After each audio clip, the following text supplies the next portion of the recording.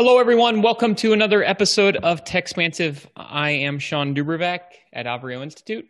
And I'm Ross Rubin at Reticle Research. A tremendous amount of tech news this week. We saw a lot of earnings announcements, many of them quite positive. Just running through some of those, we saw Qualcomm reporting quarterly revenue of $7.9 billion. That's up 52% year over year, driven by smartphone demand. We saw eBay report Q1 revenue of $3 billion, up 42% year over year. Shopify reported revenue of close to $990 million, up 110% year over year. Spotify with Q1 profits of 23 million euros, up from 1 million euro a year earlier. So we're seeing massive growth in revenues, massive growth in sales. You're seeing stronger monthly average users across a number of these platforms. Spotify reported their MAUs are up 24% year over year. But the two we thought we would take a little bit deeper dive on were Apple and Facebook. So Apple reported quarterly revenues of $89.6 billion. That's up 54% year over year, driven primarily by iPhone sales and Mac sales, all of which were extremely strong. Mac sales of $9.1 billion during the quarter. That's up from $5.4 billion last year. iPad sales up from $4.4 billion last year to $7.8 billion this year. And just tremendous growth across the board. You saw iPhone sales up from $28.9 billion to $47.9 billion in the last year. So phenomenal hardware growth. We also saw some pretty strong service growth, didn't we, Ross? Yeah, Apple now announcing that it has 660 million subscribers across its various products. And the great thing for the company in terms of some of those hardware figures you mentioned, Sean, is that, of course, every time Apple sells a new Mac, a new iPad, there's a new iPhone, there's another opportunity to lay the foundation for future services subscription growth. I think it's been very interesting to see what's been happening in both the iPhone and the iMac markets. With the iPhone, we're definitely, and I think in both cases, we're seeing exceptional growth because of two arguably generational changes. With the Mac, we're seeing the shift to a new processor family that might have been preceded by a little bit of a drop-off as customers anticipated the new architecture, but that never happened because of the pandemic. And so sales maintained brisk volume last year. And when Apple announced the M1 chip Macs, and the reviews were very favorable, even though they were available at essentially the same prices as previous models. Consumers really embraced that. At the launch of the new iMacs that we talked about last week on the podcast, Tim Cook talked about how the majority of the Mac sales already are M1 based Macs, which again are not surprising because Apple has brought it to their highest volume platforms. But with the M1 Macs, Apple clearly believes that there's a lot of strong potential there, and they've shown that confidence with all the different colored SKUs that they are offering on that product. And then, of course, with the iPhone, you have 5G, and the 5G networks are still building out. Apple made a big deal about supporting millimeter wave on the iPhone 12. Had Verizon's CEO up on stage with Tim Cook. But a new report this week from OpenSignal noting that 5G phones spend less than 1% of their time on these millimeter wave networks. So still a long way to capture the potential of 5G. But there is benefit today, and I guess customers want to be future-proof. The one thing that was perhaps a little disappointing in terms of Apple numbers are that the wearables revenue hasn't been growing as quickly as some of the other categories, some of the more established categories. Some of that may be, again, due to the pandemic. People were not buying highly mobile headphones, or maybe some were because of the noise canceling features that are not in the baseline AirPods. But really, I think we're just starting to see a lot of saturation. AirPods have their best experience with iPhones. And a lot of people already have AirPods, and we're starting to see a lot of competition. We talked on the podcast, I guess, about a month ago about this new Qualcomm Snapdragon sound effort, which is really intended to empower a wide range of competitors to the AirPod to compete better with the AirPod experience in terms of noise canceling and the strength of the Bluetooth connection and the pairing experience. So that's one of the shifts we're seeing in that segment. We did see other news that it isn't just Apple that's benefiting from the sales of smartphones, and I'm not so convinced that it's people buying 5G phones because they want 5G or because they're trying to future-proof themselves. Just because we replace these devices really quite frequently.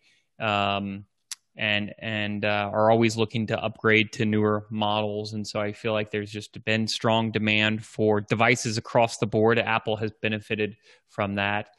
We saw that Canalys Research reported global smartphone shipments in Q1 up 27% year over year, reaching 347 million units during the quarter.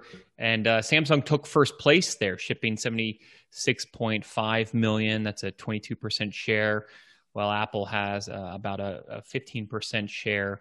So it speaks to not just what's happening here in the U.S., but obviously what's happening in much of the world. We also saw announcements this week of a few new laptops from Samsung. Yeah, and these are the new Galaxy Book Pros. They replace a couple of laptops that Samsung already had in its lineup, the Ion and the Flex. And so the new models are the Standard Pro and the Pro 360, which is a yoga-like wraparound model. These are impressive devices. They are incredibly thin. They're available with 5G. Samsung talked about how they optimized the keyboard. They really did a lot of tight collaboration with Microsoft and Intel, and we really see as Samsung goes through its annual device cycle and upgrades each of its device families that they are getting better at making a stronger ecosystem play. So, for example, and sharing more of the experience across platforms, whether that be being able to run apps from a Galaxy phone on your laptop, or bringing their migration tool that they've had on the phones for a while to Windows, improving the synchronization between Samsung Notes, which is their note-taking app on the Galaxy phones, and bringing that to Windows and synchronizing it with OneNote. Samsung, at least here in the U.S., is of course a very small player in laptops, but they are trying to glom onto this idea that your laptop should be more like your phone. They would certainly benefit from consumers believing that that's the case, and frankly, borrowing a big part of the marketing message that Qualcomm put forth when it started getting into the PC space. That said, these are Intel-based PCs. They are very slim. They have long battery life. And while Intel really still has a long way to go to catch up with some of the other silicon makers in terms of power efficiency, this shows that they can get close enough where consumers may just decide that they don't want to deal with the Qualcomm compatibility issues. We saw the same thing or something very similar actually many years ago when Microsoft brought Windows to ARM with Windows RT and the Surface RT, and Intel responded, and they seem to be doing it again.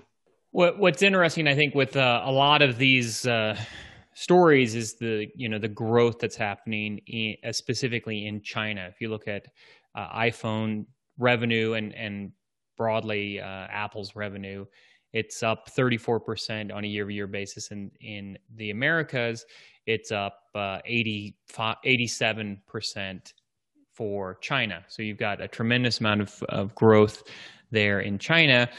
And we saw news this week also that China might be set to announce its first population decline in 5 decades. So the growth of the country is slowing at a time when a lot of these large companies really are dependent upon growth continuing to accelerate there. Apple being one of them, Qualcomm, as you just mentioned, Ross being one of them as well. So really dependent upon some growth there. Also news that it's not just the population that is feeling a bit of a squeeze in China. The government also requiring some of the same kinds of terms that were imposed on Alibaba, and bringing those requirements to some of the best known Chinese internet sector companies such as ByteDance and Tencent. Yeah, a lot of change happening in China right now as the companies that have done very well there and have benefited from a tremendous amount of both domestic and global growth being what appears to be reined in a little bit by the government. As we mentioned in other earnings announcements this week, we saw Q1 numbers from Facebook. They reported revenue of $26.2 billion, up significantly from $17.7 billion a year ago. They also announced that their monthly average users are now at 2.85 billion. That's up 10% on a year-over-year basis. A lot of debate here as to what will happen to ad revenue moving forward. They had ad revenue of $25.4 billion. That's up 46% year over year. So you can see that's clearly the bulk of their revenue. And there is some concern that in the second half of the year, they will face a little bit of headwind as the iPhone iOS update kicks in and maybe some people opt out of tracking and that hurts them. At the same time, you've seen this week that they've announced the expansion of some other strategies that they've been working on for a while. Last year, Facebook announced and introduced Facebook Shops and Instagram Shops, which is part of a broader push to move more commerce directly onto Facebook services. You saw them announce this week and discuss a marketplace for Instagram, which will allow creators the ability to market and sell their products through Instagram. Mark Zuckerberg did mention this week that 1 million businesses used click to WhatsApp ads on Facebook and Instagram, driving users to contact them directly through WhatsApp. So a lot of initiatives underway to try to organically grow and more direct revenue streams outside of the traditional ad business, and taking advantage of those 2.85 billion users on a monthly basis to transact and to take part in commerce that happens there. Yeah, transact and communicate in new ways. Sean, we were talking earlier about the potential for shopping on Facebook. It really seems like a potential winner because of the amount of time people spend on the platform, the social, of course, inherently social nature of it. Kind of funny that over the years we've seen Amazon do some very, very slight toe in the water stuff with social, launching kind of a little Pinterest-like platform on the service that really hasn't they really haven't done much with since it launched. But I think some of the more interesting things happening are on the Instagram side, where among the things that Zuckerberg teased that they're looking to do is a marketplace that would connect brands with influencers. And it's been a while, but I think maybe about a year or so ago, we chatted about some of the differences between being a creator on Instagram and being a creator on YouTube, and how or even Twitch, and how those latter platforms really allow monetization through advertising, and of course the influencer phenomenon on Instagram has been huge for some time, and this is a way for Facebook to step in and perhaps capitalize on what have been some very big deals, or drive the next generation of people to amass these large followings. And I think one of the things that has helped Facebook, or that will help Facebook with this endeavor, is their push towards groups and getting people of similar interests together, and moving away from the traditional news feed. And that, to me, really creates a perfect environment for commerce. When you already have people who have similar interests in the same place, then it creates a much easier way of selling them something that they might all want, and you can easily, more easily identify them based upon the group and what they're discussing and what they're focused on. Yeah, it's also a rationalization beyond antitrust for tying together Instagram, WhatsApp, and Messenger, because of course the groups are taking place on Facebook, the platform, whereas some of these commerce opportunities may be taking place on Instagram. And obviously, Facebook has done a great job in their own marketplace environment, creating what I consider the digital equivalent of constantly ongoing yard sales. And as those have moved digital, moved online, Facebook has become a natural clearing place for that, and really peer-to-peer exchange. And Instagram really has been more brand to consumer exchange and influencer to consumer exchange. And so I think they're, to your point, Ross, going to look to capitalize on all of those dynamics and try to drive more direct revenue from those users, as opposed to being reliant on advertising as they are today. In one final news story of the week, we saw that Netflix is launching Play Something option. This is an opt-in viewing mode that lets the service pick something for you. So when you sit down and you want to watch something on YouTube, but you're not sure what to watch, it will use its algorithm intelligence to pick something for you, potentially easing our concerns that we're hitting peak TV era and we're running out of things to watch, and probably following what so many other platforms are doing. YouTube will automatically serve up the next video for you. Amazon will show you the next product that you should buy, or show you other things. Netflix has in the past made recommendations, and highlighted what's trending. And now they're just going to skip to autoplaying that for you if you're not sure what to pick. Yeah, I think there are a couple of precedents there. One is, when a lot of these on-demand music services were coming up, such as Rhapsody and Spotify, of course, you now had access to basically, millions of songs at your fingertips, and the choice could be overwhelming. And so what did they do? They all launched radio stations, where they would bring back that linear experience, and you weren't forced to use your brain quite so much. And I think we've more recently seen that with on-demand video after years of these a la carte. Let me pick what I want. Let me watch what I want when I want to watch it. The ultimate triumph of time shifting.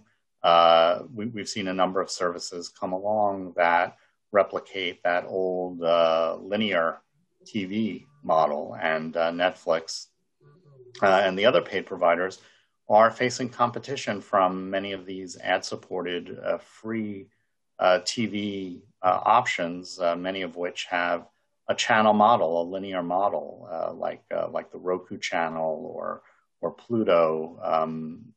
So it's not only saves your brain power, but also saves some dollars, and so they need to respond to that. Even though, as we mentioned last week, they're certainly not slowing down in terms of the content development, pledging to spend, I think it was $71 billion on new content. So there'll be plenty to insert into the stream. And maybe we'll start to mix these two worlds, and Netflix will build out a suite of influencers that can do all of that recommendations for us. We'll have them queuing up our feeds for us. Subscribe to them and follow their TV recommendations. Sure. It feels like we're at a really interesting point in the timeline. We're seeing companies with just massive revenue growth, massive amount of money. I mean, Apple, we saw them. They reported $57 billion of free cash flows. That's essentially everything that's left over after you've paid all your bills and you've satisfied the needs of ongoing operations and your dividends. Yes, and so from that free cash flows, you could pay your dividends and other things like that. So they have a tremendous amount of cash that they're creating and sitting on a lot of it. They did announce this week a lot of share buybacks initiatives, so we'll start to see them use some of that free cash flow to buy back shares, but they need to return it to shareholders in some way or other. You see a lot of these companies looking to diversify their revenue because of competitive fears and risk, because of the need to drive a lot of revenue. When you are a big company, you have to grow in lots of ways, and small singles don't necessarily do it for you. So you need big home runs. At the same time, you're worried about antitrust issues, so you're looking to diversify that as well and move into other categories. So we see Facebook, for example, doing a lot of things.